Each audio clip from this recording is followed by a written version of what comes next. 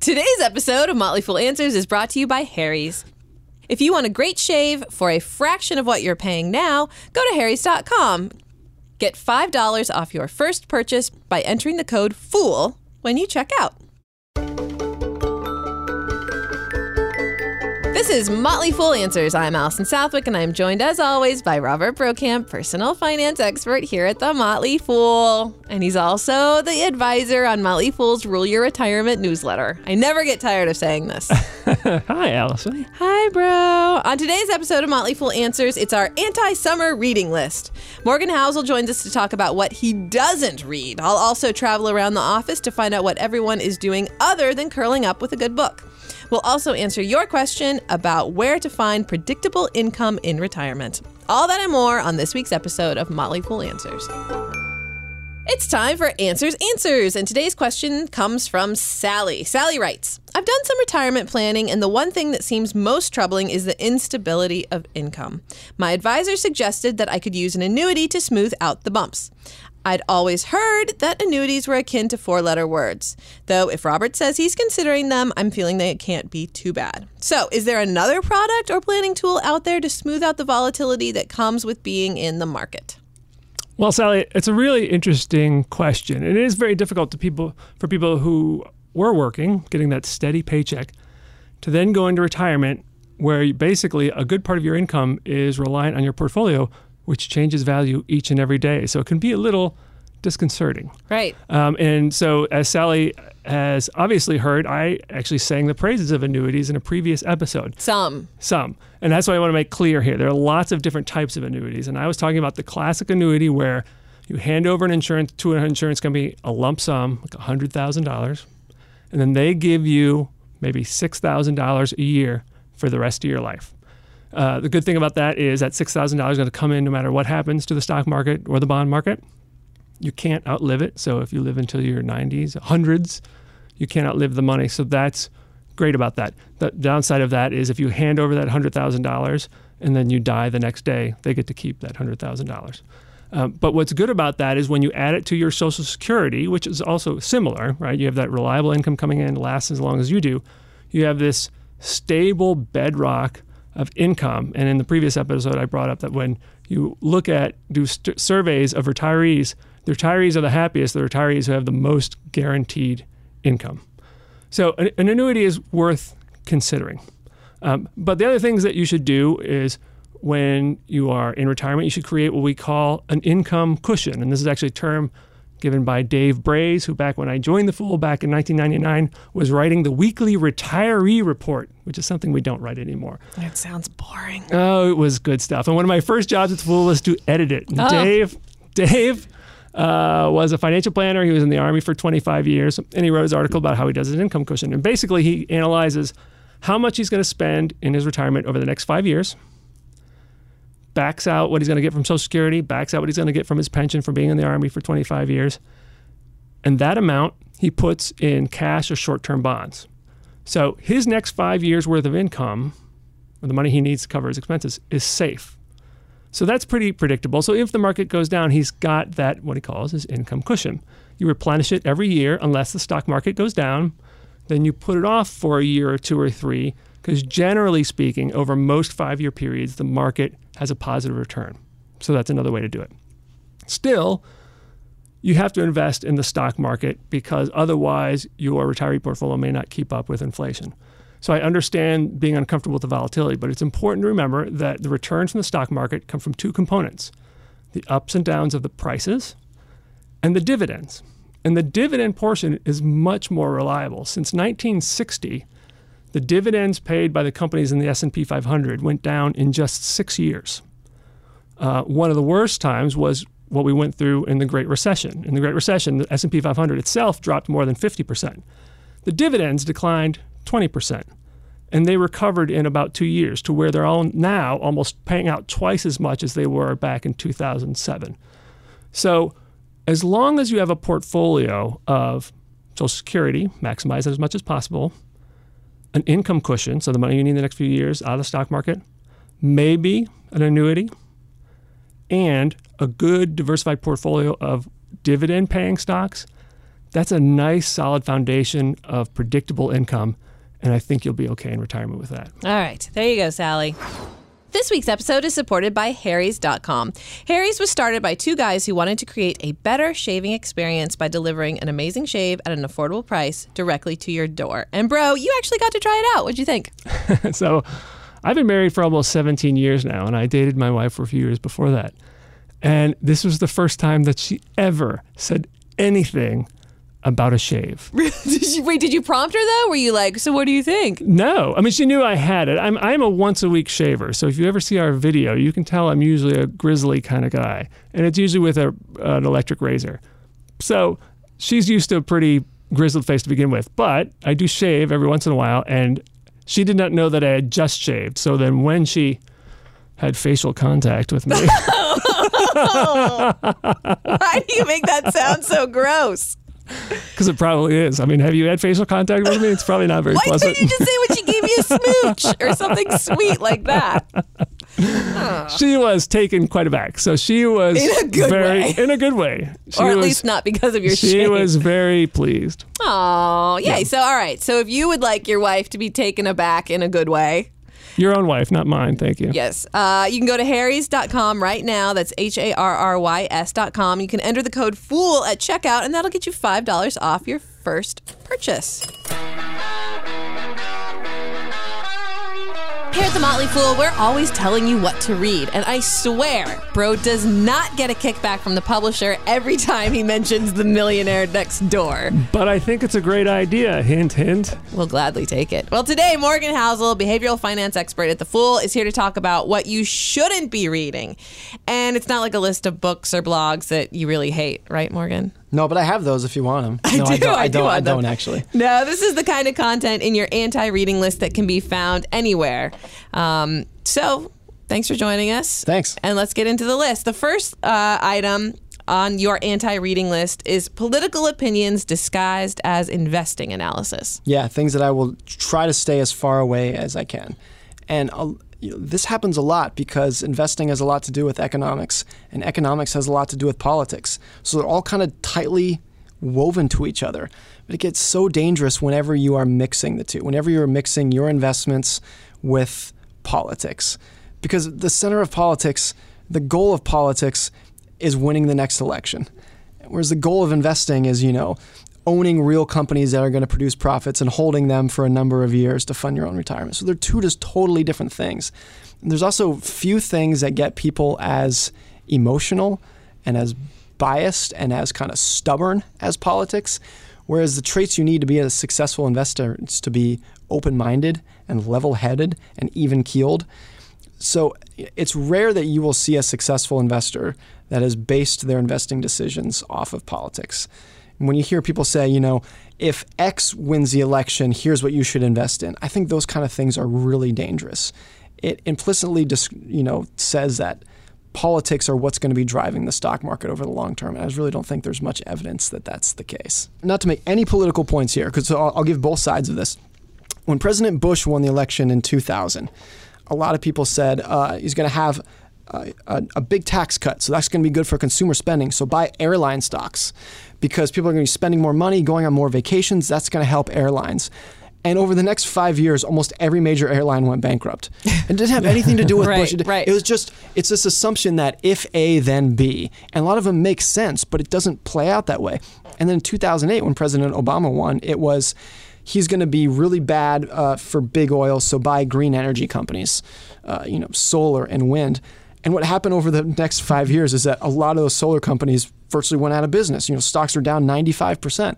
And again, that doesn't have anything to do necessarily with the president. It's just what industries are going to do are often so detached from what any single president has influence over, but even politics as a whole, the influence of it, things are going to play out a lot differently than you will see just from politics alone. It's also funny whenever you watch a political ad, whatever thing they're fighting over, it's always going to cost jobs and send the economy in a downward spiral. Of course. Right? It's always going to end up in people getting evicted from their homes, no matter what the thing is. Like, you have to actually really go do your research to be like, what is this commercial telling me? And we live in DC, so we are constantly pounded with these commercials about, like, I don't know, there's a farmer and he's crying because of some bill that I need to go vote against. I don't know what's going on. You know, the other but I big don't want one- to make the farmer cry. The other big one in 2008 was that, President Obama is going to pass a bunch of financial regulations, so that's going to be terrible for banks. So stay away from bank stocks.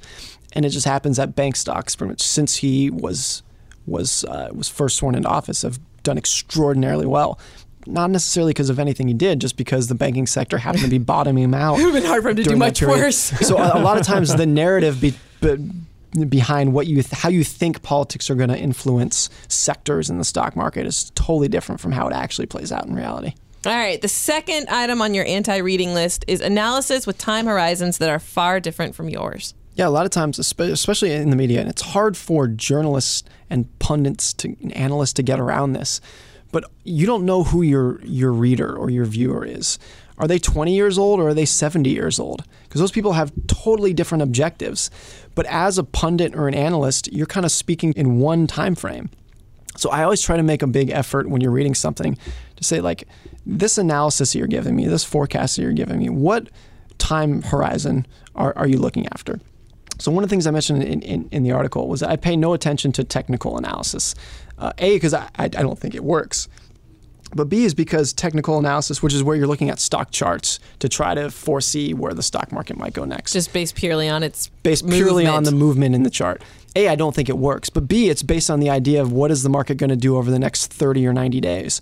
And even if it worked, I wouldn't have any interest in that because I'm investing for the next several decades. So even if it did work, I don't think it would be something that I'd pay much attention to because it's based around a time horizon that is totally different than mine.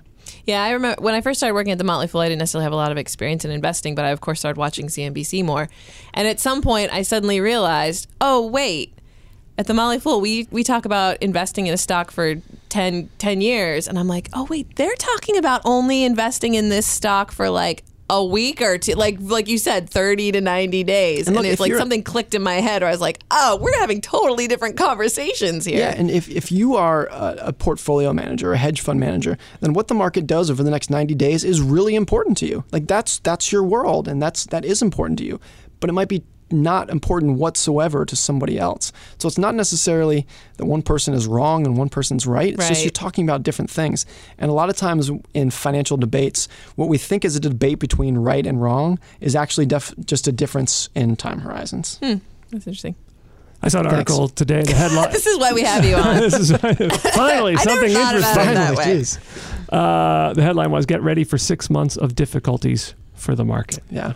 So first of all, what do you do with that information, right? Are they suggesting that you should sell and then wait 6 months? Right, But yeah. like anyone who knew what the market was going to do in 6 month increments could do that accurately, they would be multi-billionaires, just tremendously wealthy. But those people don't exist. Instead, it's either folks like Bill Gates who started companies or people like Warren Buffett who've been long-term investors. It's just impossible because the prices of the market are decided by all the investors, millions of people from around the world making buying and selling decisions, and you just don't know what they're going to do. But there are all these really rich billionaire hedge fund people on Wall Street. But they're rich because they charge 2% a year and get 20% of the profits on those investments. That's how they're making the money. You do have the people like who've made fabulous wealth during the crash of the mortgage market, like Paulson, for example. But then you look at his record since then, and he's done fine. But he's also said you should be owning gold, and that's been a horrible decision. So you do have these instances of where people made a killing at one time. Do they make killing after killing every 6 months? Just doesn't exist. All right, and the final item on your anti-reading list is content of excessive length and unnecessary detail. That just sounds like well-researched material to me. What are you talking about? No, I think, it's easy for a writer to think that if they put a lot of time into a subject, it took them a long time to analyze, they put in a lot of effort into it, that it should be a really long piece of writing. But there's, from a reader's perspective, there's no points awarded for difficulty. And the majority of books, I think, but this is true for articles too, could be significantly shorter than they are. And it's funny, now that we do a lot of reading on Kindle, where we have data behind it, there's a lot of data that Amazon tracks in terms of how far does the average reader make it in a book before they quit. Oh, yeah? And it's extremely low. So one of the most popular books last year was called Capital. It's about wealth inequality. And the average reader who bought the book made it, I think, 17% of the way through before they gave up. And I suspect that Right. is probably pretty common for most books, that most readers don't make it past chapter 3 or 4. And the point I made in the article is I don't think you need to. It can be a really good book where the author makes a great point, and you read the first 3 chapters and you say, Got it. Okay, I got it. I got it. And a lot of sort of the economics of the book industry demand that you write 250 pages. But a lot of times you can make a great point, well-researched and powerful, and a life-changing point in 10 pages, if that. So I always try to keep that in mind, that just because something is long doesn't mean you need to read all the way to the bottom. And Rick, what's your oft-used quote that you like to use? I believe it was Mark Twain. I was going to write you a short note, but I didn't have time, so I wrote you a long one. There it is. Yeah, yeah. So who do you think, who do you like to read who you think does a good job of hitting that right amount of information without going overboard? Well, I think the best at it, and it's not necessarily, I don't read his blog very often because it's a little outside of what I do, but Seth Godin writes a blog where literally his blog posts are 2 sentences, 3 sentences. Oh, wow. They're basically this long tweet. But he says he makes a big enough point in those 2 sentences that you're like, that's great. That's perfect. Like in 3 sentences, he can give you more information and a bigger insight that a lot of people can in an entire chapter of a book. So to me, that's the epitome of good writing, is when you can say the most in as few words possible. So he's someone who does it really well. I think in general, Twitter forces you to do that because you only have a sentence or 2 before they cut you off. So that really makes you think about, what am I trying to say? How can I say it in as few words as possible? What are the big points without rambling on? How do I get people's attention in 2 sentences? So Twitter in general just kind of forces people that way. Yeah. That's like with poetry too. I'm going on a tangent, but like the idea of like structure and form for poetry forces you to think hard and be like, okay, I'm going to do a sestina. All right, here we go. Gotta have all these words rhyme. Think about every single word. Ooh, every single word. Yeah, it makes you become much more deliberate. Trivia thing about me, you may or may not know, is I have a master's in teaching secondary education, secondary English. And we did a lot of study about reading retention. And retention is so pathetically low when people read a book and how much of it they remember afterwards. Which is all that matters, is what do you remember? Which is exactly true. Anything. Which is why, like, if you can get your the main point across in like a short Seth Godin little extra tweet type of thing, you have accomplished quite a bit, because adding all that extra words will take up someone's time, and it doesn't necessarily mean they're actually going to remember it after they've read it. Some of the best writing advice, I forget who said it. It's a famous quote. I forget who it's from. The best writing advice is leave out the parts that people tend to skip. When I wrote my very first issue of Rural Retirement, it was like 11:30 at night at Full HQ, and it was me and Tom Gardner were the only people in the office. And I said, it's the first issue. I'm a little nervous. He said, I'll read it. He read it, gave me some good feedback, and then he told me the story of, I think is it the novel River Runs Through It, where basically the dad would say, okay, write me this essay. Kids would write the essay, turn it in, and say, okay, write it again, but just now cut it in half. Yeah. Then do it again, cut it in half. It makes you boil it down to the essentials. Yeah. That's why Rural Retirement is only 1 paragraph. Everyone should subscribe. Just kidding. It's not really just 1 paragraph. All right. So, of course, this is The Motley Fool. So I have to ask you, what's your one book recommendation or something that you're reading right now that's pretty good? So a book that I just finished and I really enjoyed it. It's called How Google Works. And it's written by Eric Schmidt, who's the former CEO of Google. Oh, okay. And it talks about sort of how Google works culturally and as a business, and how they've grown from a garage startup to one of the largest companies in the world. And he goes into some detail about, their organizational structure, their employee culture, how they work together, how they innovate. How do you be a giant company but still really innovative? And he goes into detail about it. It might sound a little boring, but I think it's really fascinating. It's written in a way that is very accessible to almost anybody, but I think anyone from an amateur investor to a business executive can learn a lot about. All right, great. My one criticism of the book was? What's that? I think it's easy for someone at Google to underestimate how lucky they are to have a search engine that throws off $30 billion a year in profits or whatever it is. Just rolling around in there piles are of parts money. of the book, and Yeah. I'm grossly generalizing, paraphrasing here, but it's like, the key to innovation is don't think about how much money it's going to make. Just try to think, in the beginning, think about cool products, innovative products. And there are parts of the book where I want to say, easy for you to say that when you're just minting money over in the corner and you have all the resources you could ever dream about to do this. But it's a great book. All right, wonderful. Well, Morgan, thank you for joining us, and we'll, of course, love to have you back again on the show sometime in the future. Thanks.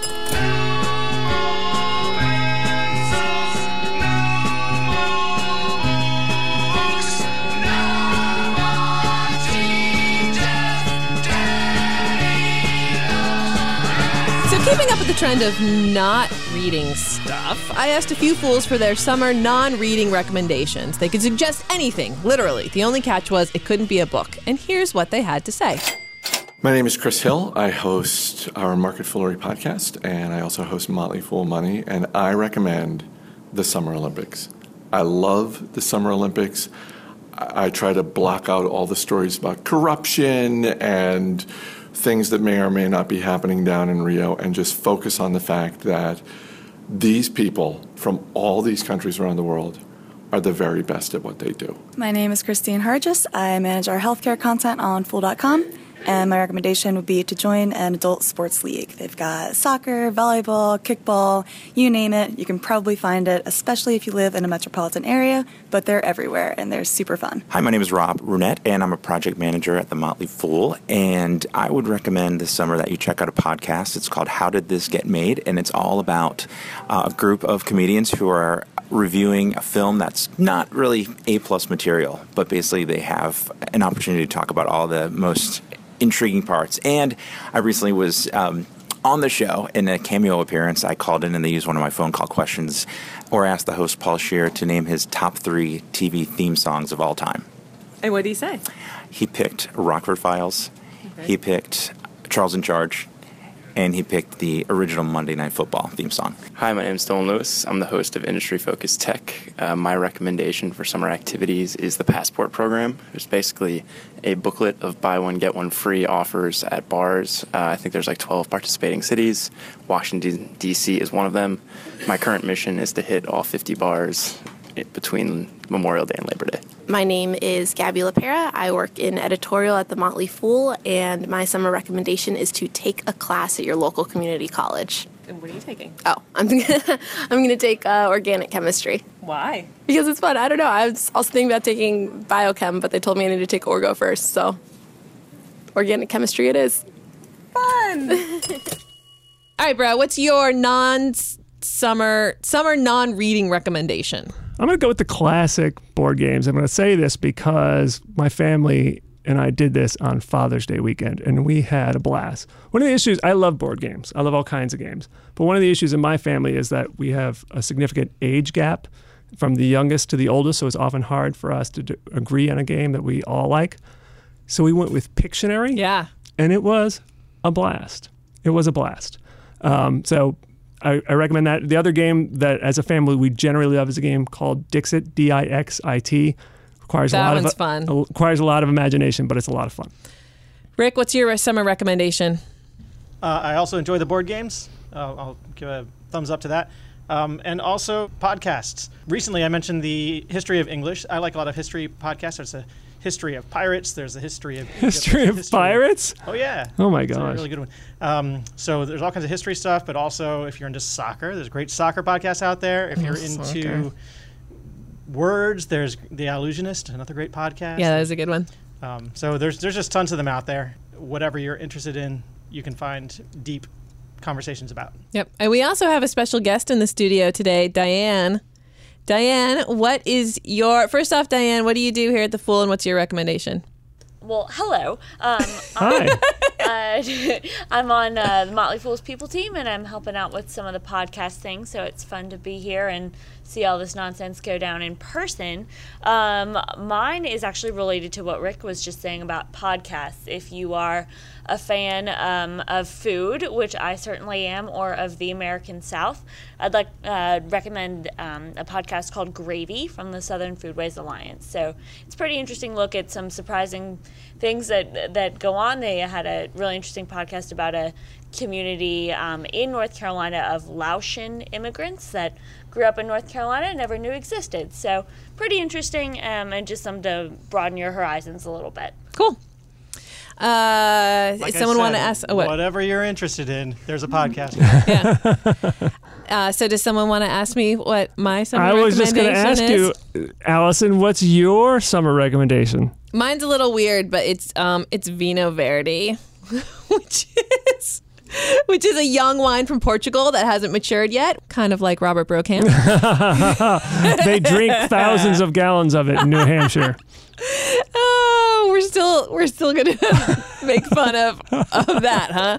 New Hampshire, 4,600 gallons. Oh my gosh! All right, it has a lower alcohol content, and so the calories and the drunkiness are diminished, and it's fizzy. But the best news is that it's really cheap. It's like less than $10. So it is like me. If you need a beverage this summer, I highly recommend Vino Verde.